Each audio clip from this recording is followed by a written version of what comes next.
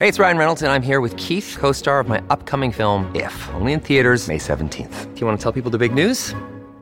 All right, I'll do it. Sign up now and you'll get unlimited for $15 a month and 6 months of Paramount Plus Essential Plan on us. MintMobile.com/switch. Upfront payment of $45 equivalent to $15 per month. Unlimited over 40 gigabytes per month. Face lower speeds. Videos at 480p. Active Mint customers by 531.24 get 6 months of Paramount Plus Essential Plan. Auto renews after 6 months. Offer ends May 31st, 2024. Separate Paramount Plus registration required. Terms and conditions apply if rated PG. Your brain needs support, and new Ollie Brainy Chews are a delightful way to take care of your cognitive health. Made with scientifically backed ingredients like Thai ginger, L-theanine, and caffeine, Brainy Chews support healthy brain function and help you find your focus, stay chill, or get energized. Be kind to your mind and get these nootropic chews at ollie.com. That's OLLY.com. These statements have not been evaluated by the Food and Drug Administration. This product is not intended to diagnose, treat, cure, or prevent any disease. Hello, everybody. This is Marshall Poe. I'm the editor of the New Books Network. NBN listeners like to read books and buy them. So we thought we'd tell you that right now, our friends at Princeton University Press are having a remarkable site-wide sale. You can get 50% off books, including ebooks and audiobooks, with the code 50, F-I-F-T-Y, at checkout until May 31. You can save some real money on Princeton University Press books. I encourage you to go there and check it out. Welcome to the New Books Network. Welcome back, everyone, to another episode of New Books Network podcast. I am Lee Pierce, your hostess with the mostest, they, she pronouns, assistant professor of rhetoric. Very excited to welcome a colleague, a friend, someone that I came out of grad school with that's always been kind of an inspiration. So this is very exciting for me. And that is Megan McFarland, who has just published a book, I'm talking hot off the presses, titled Militarized Maternity, Experiencing Pregnancy in the U.S. Armed Forces. So this is a book primarily interested in the rights of pregnant workers, as well as the lack of paid maternity leave, looking at how they've increasingly become topics of a major policy debate in the U.S. And yet, as McFarland points out, few discussions have focused on the U.S. military, where many of the latest policy changes focus on these very issues. Despite the armed forces' increase to maternity-related benefits, service women continue to be stigmatized for being pregnant and taking advantage of maternity policies. So in an effort to understand this disconnect, Dr. McFarland analyzes military documents and conducts interviews with enlisted servicewomen and female officers. She finds a policy culture disparity within the military that pregnant servicewomen often themselves co-construct, making the policy changes significantly less effective. And Dr. McFarland ends the book by offering suggestions for how these policy changes can have more impact and how they could potentially serve as an example for the broader societal debate. So we have a triple threat today. We got rhetoric methodology, we got interview methodology, we got policy suggestions. So a real treat to have Dr. McFarland here. Megan, thanks so much for joining us. Can you go ahead and tell everybody about this awesome book, the research that must have gone into this, and just what you're thrilled about with this new discoveries that you've made? Yes, thank you, Lee. I'm super excited to talk to you today about this, especially because I'm just really excited about this book and that this research is finally out. As many people who do research know, it can take a long time for research to finally see the light of day. And to have been able to publish this book in April of 2021 and have reviewers that were willing to review the final drafts during a pandemic just makes it even extra special to me, because it kind of touches on the fact that I'm guessing the reviewers and the people that were working at UC Press were also dealing with some interesting work-life balance stuff while we were in a pandemic. But I'm super excited about the research. A little background on me. All of my degrees are in communication. So I got my undergraduate degree from Vanguard University in communication studies, minor in business. Then I went to Cal State Fullerton and I got my master's degree in communication studies. And then I went to the University of Utah and got my PhD in communication. And so this journey really started, I would say, when I was an undergrad and I took a course called Media Criticism with Dr. Tom Carmody that got me interested in rhetoric. It got me interested in feminist rhetorical studies. And I got really excited and thought, I want to do this type of research. Then when I was in grad school with getting my PhD in the summer of 2012, I don't know if you or the listeners remember this picture. It's actually in the book, in the introduction. It's on, let me see here, page 2. There was an image of 2 service women who were breastfeeding in uniform, in combat uniforms, that went viral on social media. And the women were breastfeeding, but one woman in particular was breastfeeding twins. And so the amount of cleavage that you could see was significant compared to the other woman who was able to kind of hide her breasts because she was only breastfeeding one baby. And so the image was part of World Breastfeeding Awareness Week, and it was from Mom to Mom support group to, support breastfeeding and working mothers and so on. And so it went viral though, because people were getting really angry about it. And so some people said it was as offensive as defecating on a uniform. It was, really a bad thing for these women in uniform to be doing. And it got really controversial. And so when I saw that image, I had been studying the military a little bit, the U.S. military, but I was also, like I said, interested in feminist issues or in women's studies, but I hadn't found a way to pair those two together. And so when I saw this image and I saw the comments people were making about it, I was like, oh my goodness, we don't know anything about what it is to be a woman in the military on active duty or just, serving, and to be pregnant and to have children and what that experience is like. And so I became interested in it. I did publish one article on it in International Feminist Journal of Politics, where I just kind of asked, why was this so offensive? What was going on here? And so I looked at the functional versus the sexual nature of breasts, especially in U.S. society, and kind of compared those. And so that was an interesting kind of jumping point. But then I realized as a rhetorical scholar, I was looking at the text, I was looking at the picture, I was analyzing the picture, I was reading the comments, but I wasn't hearing from the servicewomen themselves. And I thought, if I really want to do justice to my research on servicewomen, I probably need to actually talk to them. I need to, and as a rhetorical scholar, I hadn't ever done interviews. And so I took a course that summer where I learned how to do interviews. And I went to, one of my neighbors who I knew had a baby while she was on active duty. And I talked to her and she put some stuff on Facebook, and I kind of sent out some messages to various people. And so I was able to do not a ton of interviews, but many interviews. And I was learning a lot more about military culture. And I think what was important about it in conducting the interviews and not just doing, let's say, not just doing the rhetorical analysis. And I talk about this in my book. It was kind of like these puzzle pieces where I was looking at the puzzle, and I often talk about doing critical rhetorical studies where I'm looking at fragments and creating that larger text out of the fragments. So I had newspaper articles, I had military publications, I had the image of the servicewomen breastfeeding in uniform, I had the comments people were making about it. But the voice that we still weren't hearing was the voice of the servicewomen themselves. And I didn't want to contribute to the continual silencing or ignoring of those voices as well. And so I started interviewing servicewomen, and I started learning a lot more about the military, because I don't come from, I get asked this a lot. Are you military? Do you have a military, partner or spouse? Do you have military in your family? And I don't. I just was interested in this and how they came together. So it was a big learning curve for me. Terminology, how deployment works, how different branches work, how their policies work, that all branches have different policies when it comes to many things, but especially, maternity and maternity leave and breastfeeding policies. And so it was a big learning curve. And my initial interviews, I interviewed about, I think it was 13 enlisted servicewomen.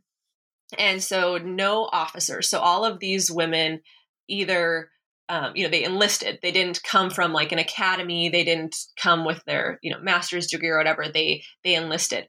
And so I presented that research it became a chapter in my dissertation. So in my dissertation, I looked at servicewomen's embodied experiences, and I had a chapter on their sexual assault and sexual harassment in the military. And I used The Invisible War as kind of the basis to drive that, the film that came out in, I think, 2011. Then I had a chapter on maternity experiences where I looked at pregnancy experiences and I utilized the interviews from the enlisted servicewomen that I interviewed.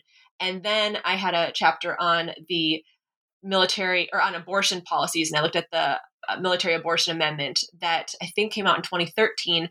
And that allowed for abortions in cases of rape, incest, and when the woman's life is in danger, which expanded what it was previously, which was just if the woman's life was in danger. And so I had this dissertation and I pulled out the chapter on pregnancy because I thought that would be a really interesting article. And I presented this at our national conference for National Communication Association convention. And because of the research I had done, I was actually presenting at the organizational communication division. And I was a rhetorical scholar, but I had been trained in these qualitative research or interview methods by an OrgComm scholar. And so I was presenting at the OrgComm division's top paper award. And I was, very excited. I'm like, wow, I got a top paper. I'm on the top paper panel. This is great. There was a decent audience. And I finish. And then a woman stands up at the end who would become Elizabeth in the book. And she says, "This is great. And I appreciate the work you're doing, but I'm an officer who just recently retired and my experience is very different than what you talked about because you've only talked about the enlisted servicewomen perspective."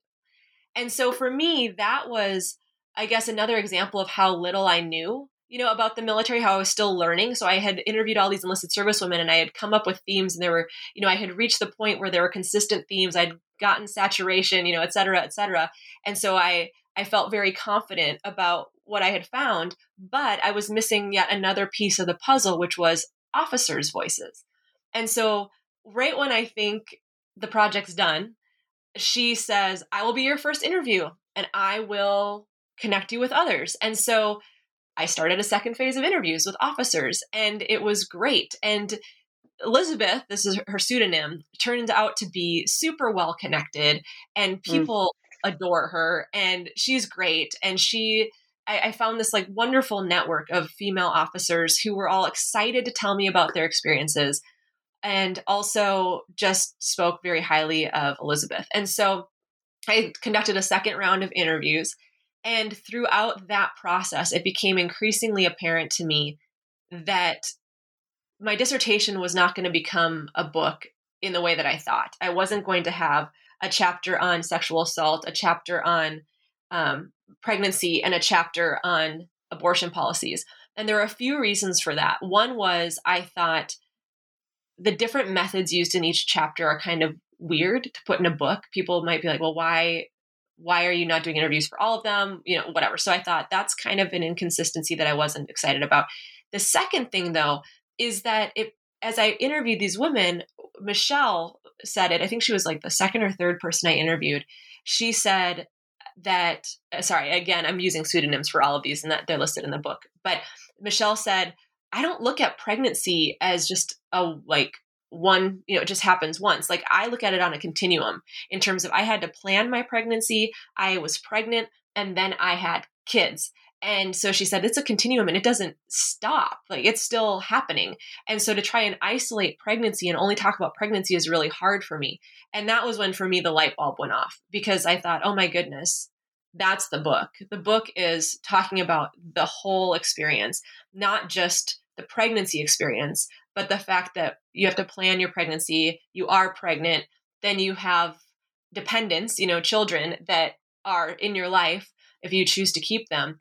And if you choose to have the baby and keep the baby. And so I thought, oh my goodness, this is so much bigger. And this speaks to something that as an academic, I saw parallels to academics. I have read articles, there have been special issues on the work-life balance and being pregnant in, the academy and university. And I've I drew from Smithson and Stokoe's work from 2006 on what it's like to be a woman who's pregnant in masculine type jobs like financial firms and law firms. And so I started seeing these parallels and realizing that the type of, yes, it was a unique atmosphere in the military, but it also had a lot of parallels. And so that was kind of, I guess, a really, long way to get at how this book kind of came to be. It was this long process. And then the cool thing for me is that in the process, I went from being strictly looking at it from a rhetorical perspective to drawing from organizational communication literature and really diving into that. And then also getting into some health and science and medicine kind of literature. And so I remember when one of my reviewers said for the book said I could see myself teaching this for the rhetoric of science or medicine class. And then another one said this is definitely along the lines of health communication. I thought, oh my goodness, how did I get there? It was just kind of where the research led. And it's been really exciting, and it's gotten me really interested in the health, looking at the health perspective for women's reproductive health and women's reproductive rights, with an emphasis on maternity. So that's kind of, I guess, a long way of saying how we got there, but that's how the book got started and how it evolved in the many years that it took to come to fruition. And I should also say, this might be an interesting note, is when I was starting this process, I started interviewing servicewomen when I had I think she was a 5-month-old daughter. And so I was kind of in the middle of it as well, which I think, a lot of times we say that research is me search. And so I think I was in the middle of it, and I was in the academy, and I was trying to figure out as a grad student, when do I plan to, try and plan to have my child? When do I tell people that I'm pregnant and not risk maybe something in my academic career? Will my advisors and my committee still want to work with me if they find out I'm pregnant? Will I seem like I'm less committed to my research and my studies? And so I was kind of in the middle of that. And so I was seeing a lot of parallels there too. And I should say I experienced nothing but support when I was going through it. But these are the things that I think a lot of women think about who are trying to have both a career and children, and also thinking about the fact that there's some articles on this that I remember reading. And now, of course, I'm trying to remember who wrote them. It was a special issue of, was it Western Communication Studies? But it was about basically how the academy has set up our jobs also to be, or they originally kind of were like the breadwinner works at the university and does research, and they have support at home. Well, what happens if you're a woman who's working at the university as a professor? Your partner is also working. So maybe you are, maybe you aren't the breadwinner, but you still want this job. How do you work in a job like that might not be set up for, mothers with the timing? And so there are a lot of similarities I've heard a lot of academics told, try and plan your babies for May through August, try and wait till after you have tenure. So there's a lot of kind of planning that goes into it that we're told. And in the military, there's a lot of that too. Make sure you plan your pregnancy for when it's convenient for the military. And so I was seeing a lot of these parallels.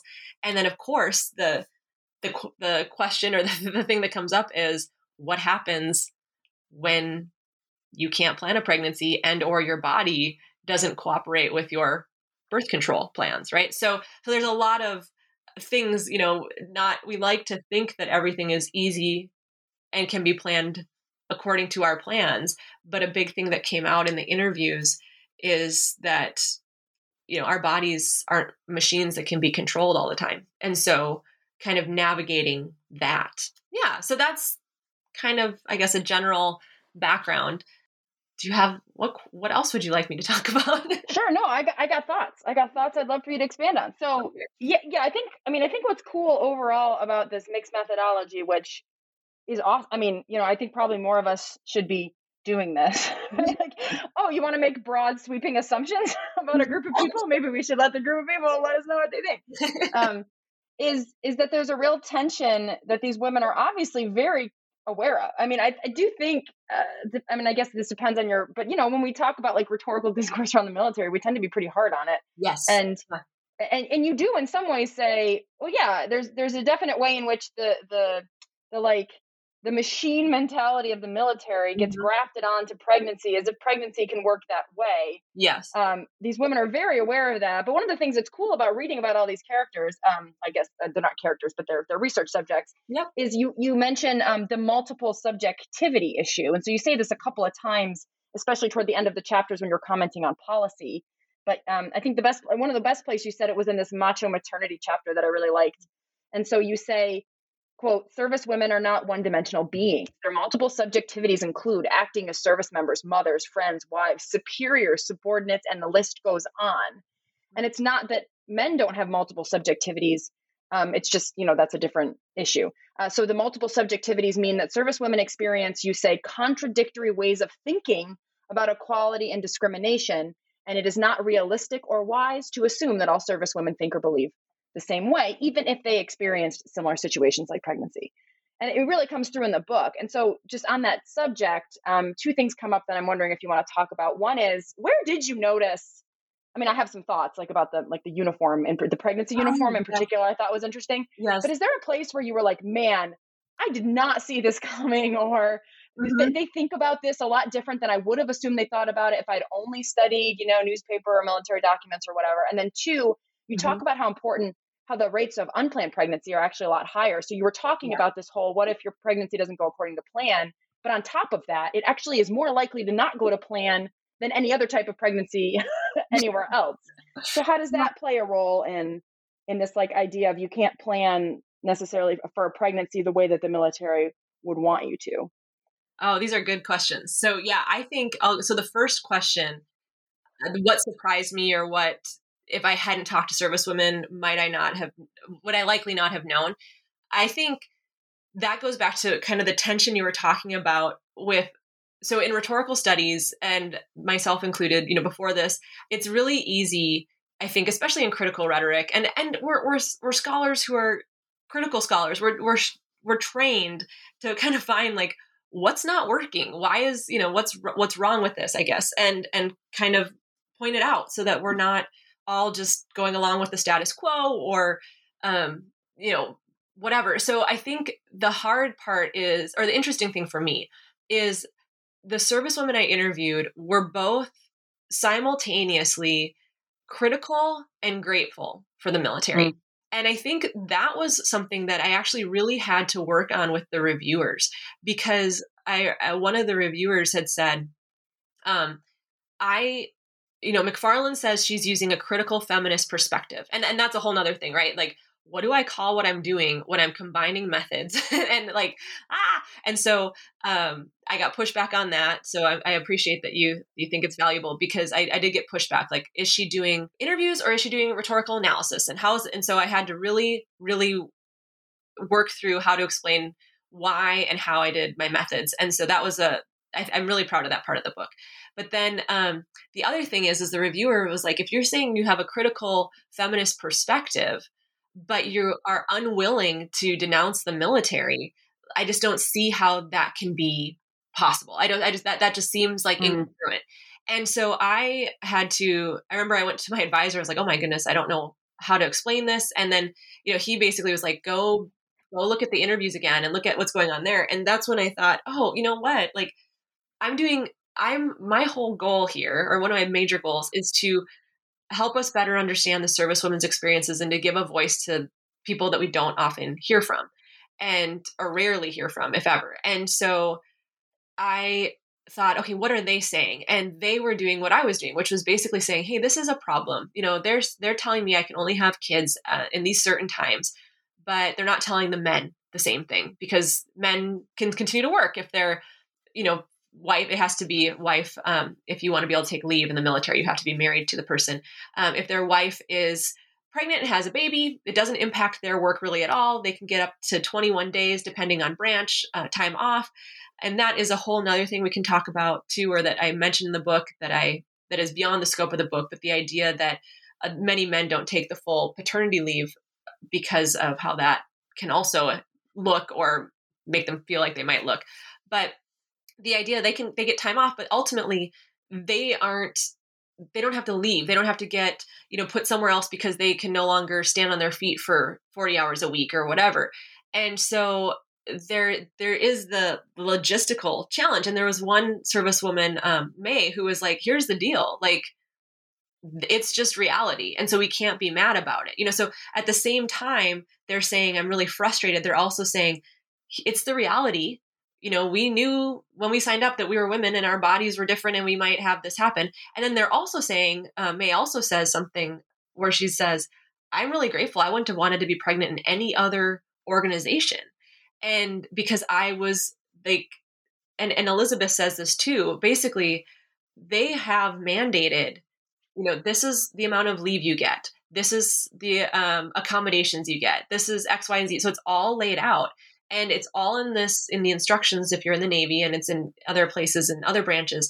But you basically, go to your commanding officer and say, hey, here's what it says. And I get this time, and they can't say no. And so while they are frustrated with maybe having to, I call it hyper plan. So this idea that you have to plan your pregnancy for a very specific time in your career or in your life, they get frustrated with the hyper planning. At the same time, they're very grateful for the fact that they continue to get full pay during maternity leave, which is pretty much unheard of in most of the United States. They continue to accrue vacation while on maternity leave, and they now, all branches get 12 weeks of maternity leave, which is way more. So 12 weeks of paid maternity leave. Many places in the United States, you might get a few weeks of maternity leave, but you're using short-term or disability, and then you can use the Family Medical Leave Act, FMLA, to get maybe another 12 weeks, but that is completely unpaid. And all it does is, not all it does, I shouldn't say that, and it guarantees your job back. So you do get to get your job back, but you're not getting paid. If you're a woman in the military, you're getting your full salary plus continuing to earn vacation while getting 12 weeks off. So they were very much walking this line, this tension that I think as scholars, we're not quite always used to doing. We like to, as much as we know there's like gray areas, we do like to make, and I think it makes research easier to say, this is right, this is wrong, this is good, this is bad. And to have this tension was really surprising to me because I wasn't able to say, it's this or this. It was both and. It's both a really difficult place to have children and one of the best places to have children.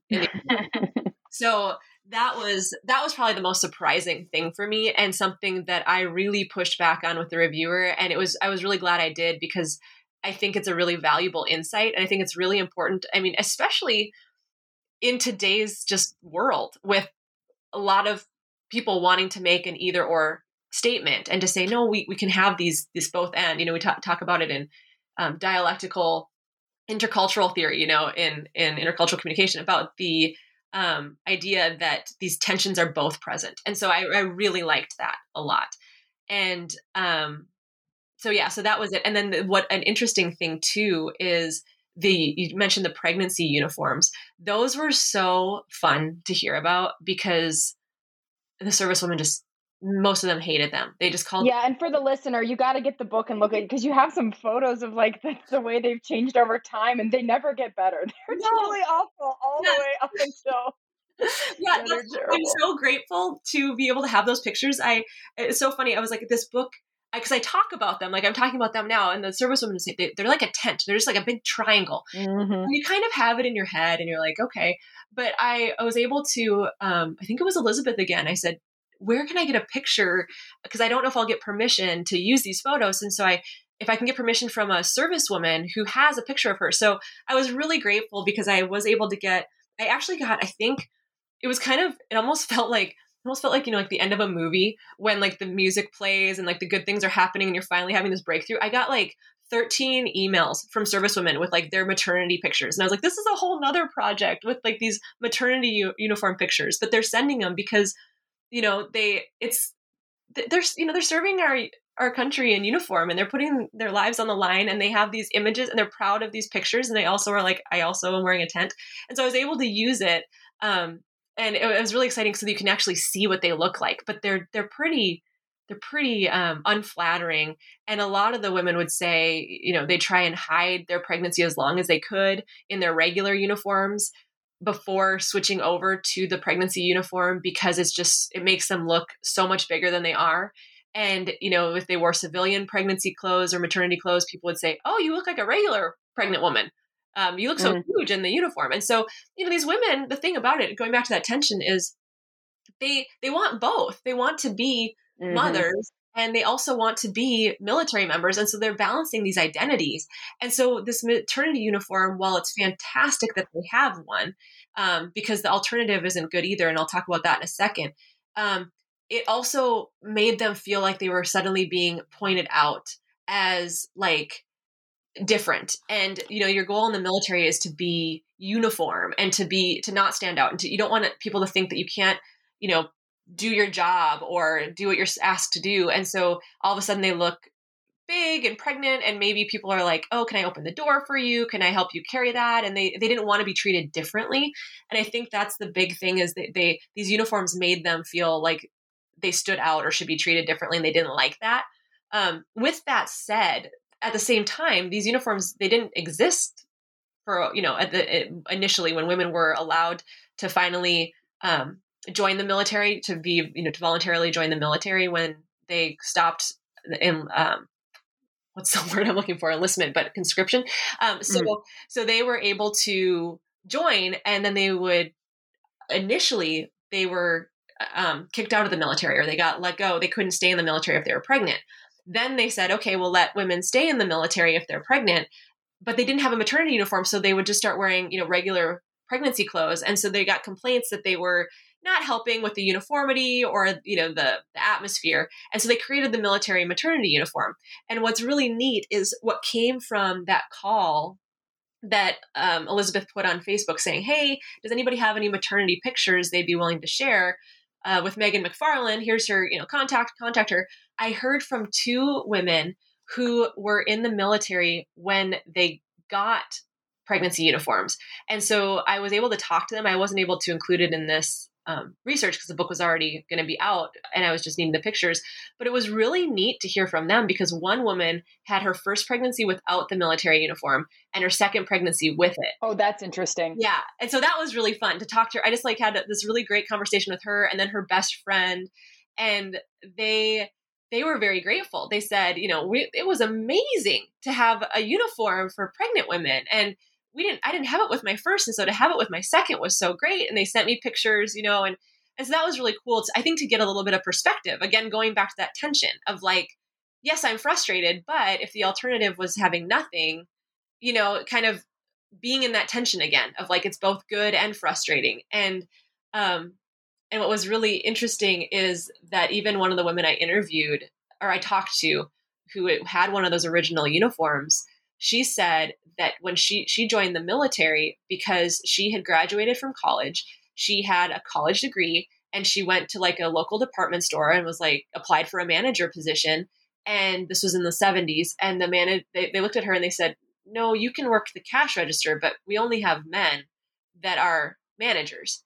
And she's like, well, I have my, degree, a college degree. And they said, yeah, that's still our policy.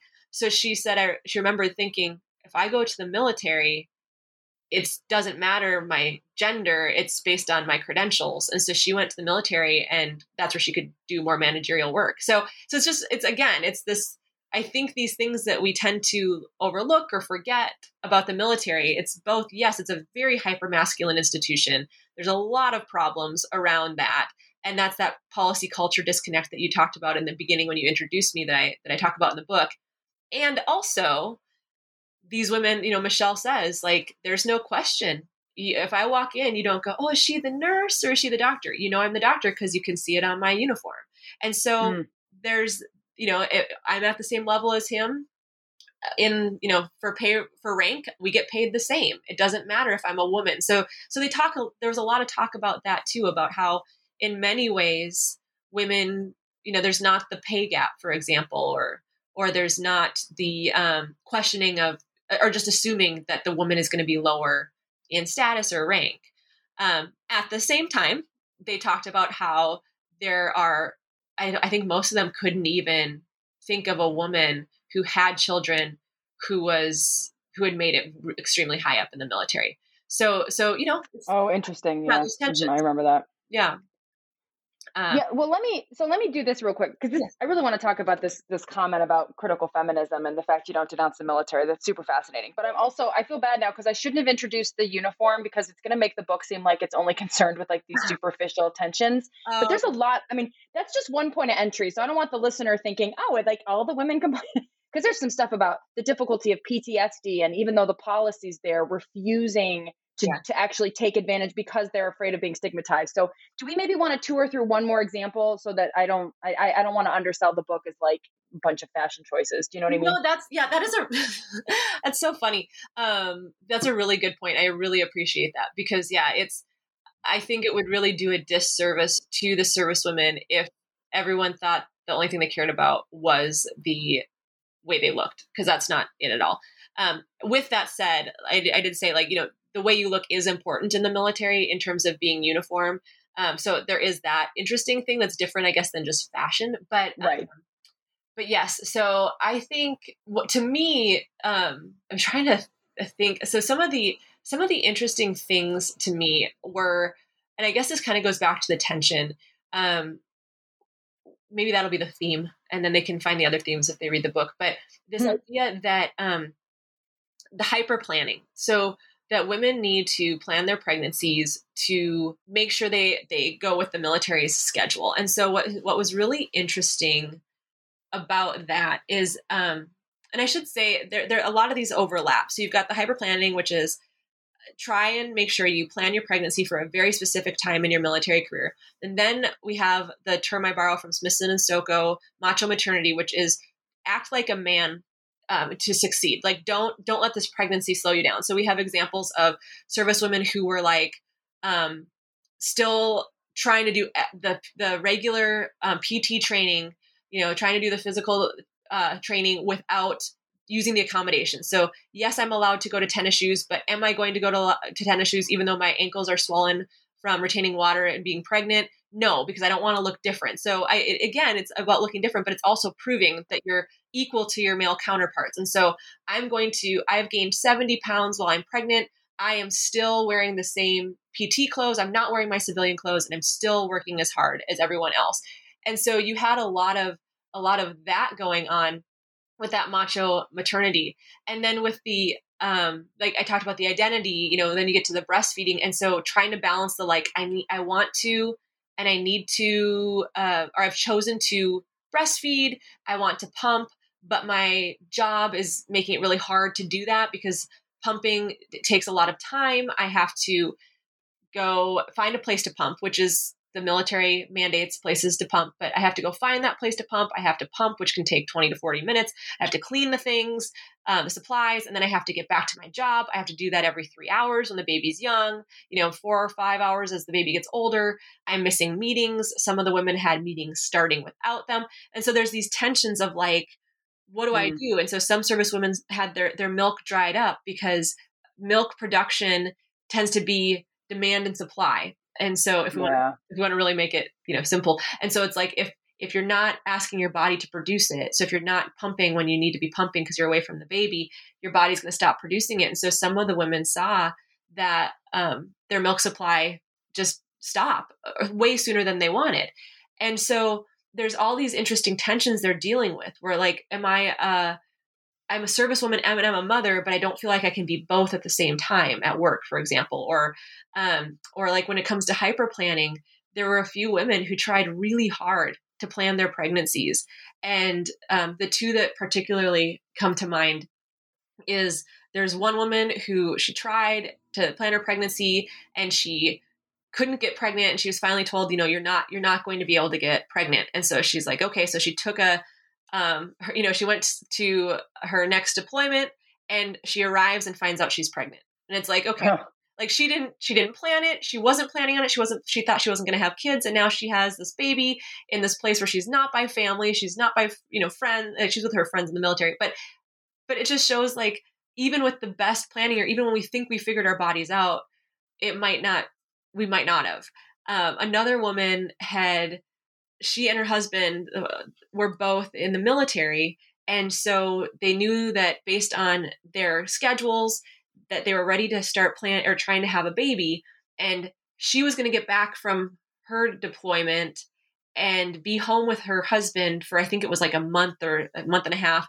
And then he was going to have to go. So they were going to try for that tiny window to try and see if she could get pregnant, because that would be the best timing. And so she had to have this really awkward conversation with her superiors, like, hey, I'm going to try and have, get pregnant, and it's going to work because I've looked at our schedule and this is what our schedule is. And so she has this awkward conversation. She does end up getting pregnant. And so it seems like it's going to go according to plan, because she's supposed to come on to shore duty like a few months before her baby's due. So it's perfect timing. They won't have to replace her. She won't have to be moved, whatever. And then the person who's supposed to come and replace her doesn't come. And then the next person does. And so the timeline starts moving. And so suddenly she's in this place where it's now really inconvenient and it's not working out, and the timing isn't good anymore, even though she had really intentionally planned this pregnancy. And so she had to go to her commanding officers again and say, I am so sorry, this isn't going to work. I need to go somewhere else. And so then there was an email that went through that called her, I can't remember what the exact words were now, but it was basically saying like an unplanned reassignment. And she was crushed because she had tried hard to try and get that planning so specific. And, and so I think that's just one of these other tensions where, as much as, and anybody, I know many of us might have friends in the military, it seems like it's very easy to plan. They've got planned it out for this, but the military, often you'll talk to somebody and they'll say, I don't know, I could be here a year, I could be here 3 years.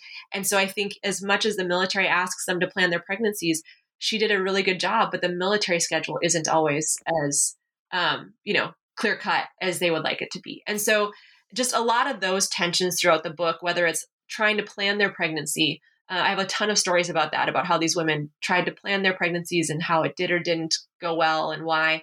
And then talking about how they embodied macho maternity and tried to not let their pregnancy get in the way, which essentially often ended up meaning they were working so much harder than their male counterparts. And a lot of times they said, I was doing that just because I was a woman in the military. And then when I became a pregnant woman in the military, I worked even harder. So they're like gaining weight, they're tired, their ankles are swelling, and they're trying to work even harder because they just want to be valued and not seen as different. And then dealing with the breastfeeding policies, et cetera. So it was just, I think, like, I guess I hadn't thought of it until today, but I think that tension is going through the whole thing. The tension I felt with the pushback from the reviewer about my methods, actually, I think is reflected in every single chapter of the book. This tension between, we both, yes, great stuff going on here. Some of the most progressive policies in the United States. Let's hope that they influence the rest of, the United States organizations, and also some really problematic stuff that's making it really hard to be a pregnant woman and mother in the military. Well, and I think too, like, the other thing to keep in mind is this is all pretty much during there's no war. I mean, there are wars, and I understand that. I just mean, you're not talking about 2003 Afghanistan, Iraq. Like, so just imagine now what this book would look like. That's what was crazy to me the whole time reading it. It's like, you're supposed to plan for the military at any moment, I mean, it was just like, reading this was just bonkers. The amount that planning came up as a theme. Whereas I'm looking at this like, who the hell's supposed to plan under these circumstances? Yeah. I mean, the planning, it was so fascinating because there were so many women that had thought they had planned well, and it just didn't work out, or things changed. Like things can change, like whether a war or something happens in, somewhere that they need your skills. The skills that you have are needed in this place. And so we need you there. And so it was just really fascinating because these women were both so committed to the military and their careers, and being, there were, I think, 2 or 3 women that I interviewed whose husbands were also in the military, and they left so that the women could stay in. And so these women that I'm interviewing, and I think it was one of the quotes, I can't remember if I put it at the beginning of a chapter or if it was in a thing, but one of the women said, we're not frou-frou kind of gals. Like, we're serious. And so I think that's what's so interesting is there's a lot of assumptions made about women in the military. Like, they get pregnant to get out. of the Right. or they can't, hack it. They don't work as hard. They don't want to stay in, like almost giving, every excuse for them to like, oh, they just want to get out. And so to hear them talk and fight to try and stay in. And then some of them did choose to go to the reserves. They still love the military, but maybe the reserves was a better fit, work-life balance. It was just really interesting and fascinating. And I really hope that I gave these women a voice in a way that they feel, really does share with others what they're going through and their experiences, because I was just really honored and excited to talk to so many of them. So yeah, it's a lot for them to balance. Yeah, I mean, it's a fascinating book. I mean, I hope that, I mean, I can't say whether it did, but I mean, it seems like it did, but what do I know? Yeah. And I guess just by way of bringing us kind of like towards the end of the interview, I do want to say, I think because of the fact that you're trying to balance multiple methodologies and competing interests and like all these tensions, like you mentioned, you wind up with a book where you're looking at culture policy tensions instead of wholesale changes policy, fixes policy, overhaul this, overhaul that. Yeah. And assuming that the military is not going to go away tomorrow, and assuming that a lot of people depend on it right now, this book, I think, offers some really valuable suggestions. And one of them that I was not expecting was, the policies are actually there, not perfect, but better, but no one is taking advantage of them because of the culture. And that I thought, I was like, man, of all the things that could be useful to somebody really thinking about policy reform soon, I don't know if you could ask for better policy suggestions coming out of this research. Thank you. Yeah, I was it was really exciting to kind of. Sorry, I have a few thoughts in my head and I'm trying to get them out. I appreciate that. I don't know if you've, as a rhetorical scholar, felt this way, but being asked to kind of come up with suggestions was initially hard for me. It was out of my comfort zone because I was like, oh no, I found, here are some tensions. Now somebody else do something about it. But then I was able, when I took a step back, I was like, I actually do have some suggestions because the service women are saying them. They've got these ideas. And the biggest thing, and I think the tension, and I really don't know, I guess, how to fix that, like you said, but the idea that a lot of servicewomen aren't taking complete advantage of the policies because of the culture and the way that they would be viewed. And so that's an interesting thing to work through. And then this isn't just the military where this is happening. There's a lot of places. There was a recent study that I quote by Johnson et al. In the book that talks about women in STEM fields, similar stuff, like just interesting policy and the culture. There's just this tension. And so you can have all the best policies you want, but if the culture makes them undesirable or to follow or whatever, it's really interesting to figure out how to get that to actually become part of the culture. And I would say something that I've been really excited about that was unexpected with this research is, I don't know if you remember, and it was just a blip because that's how news is now, but back in March on Fox News, Tucker Carlson made a comment about women's maternity uniforms. Yes, I do remember this. And I do remember that. It was like, oh my goodness, my book comes out next month and I speak about this. Like, this is so relevant, And so he made some comments that were not very kind about women in the military and women's maternity uniforms. But what was really great is I actually got to speak to the Washington Post. As part of that, I got interviewed by the Washington Post for an article they were doing. And then I had a congresswoman's aide call me up from that and call me and say, hey, Megan, we see that you've written a book. What kind of policy changes are you interested in? And or not interested in? What kind of policy changes do you think might help? Like, what did you find? What did your research find? And I thought, oh my goodness, this is why we do this, right? To try and actually speak to the policymakers. So who knows if that'll go anywhere? But I was like, I can be done right now, right? Like, I have done the research and now I've gotten to speak to people that might actually make those suggestions or make some of those changes. But I do think the fact that there's this policy culture the culture, no matter how great the policies are, if it's still looked down upon to take your full maternity leave, to take the accommodations, to wear sneakers instead of boots, etc. I think there, I don't know how that's going to take a while to change because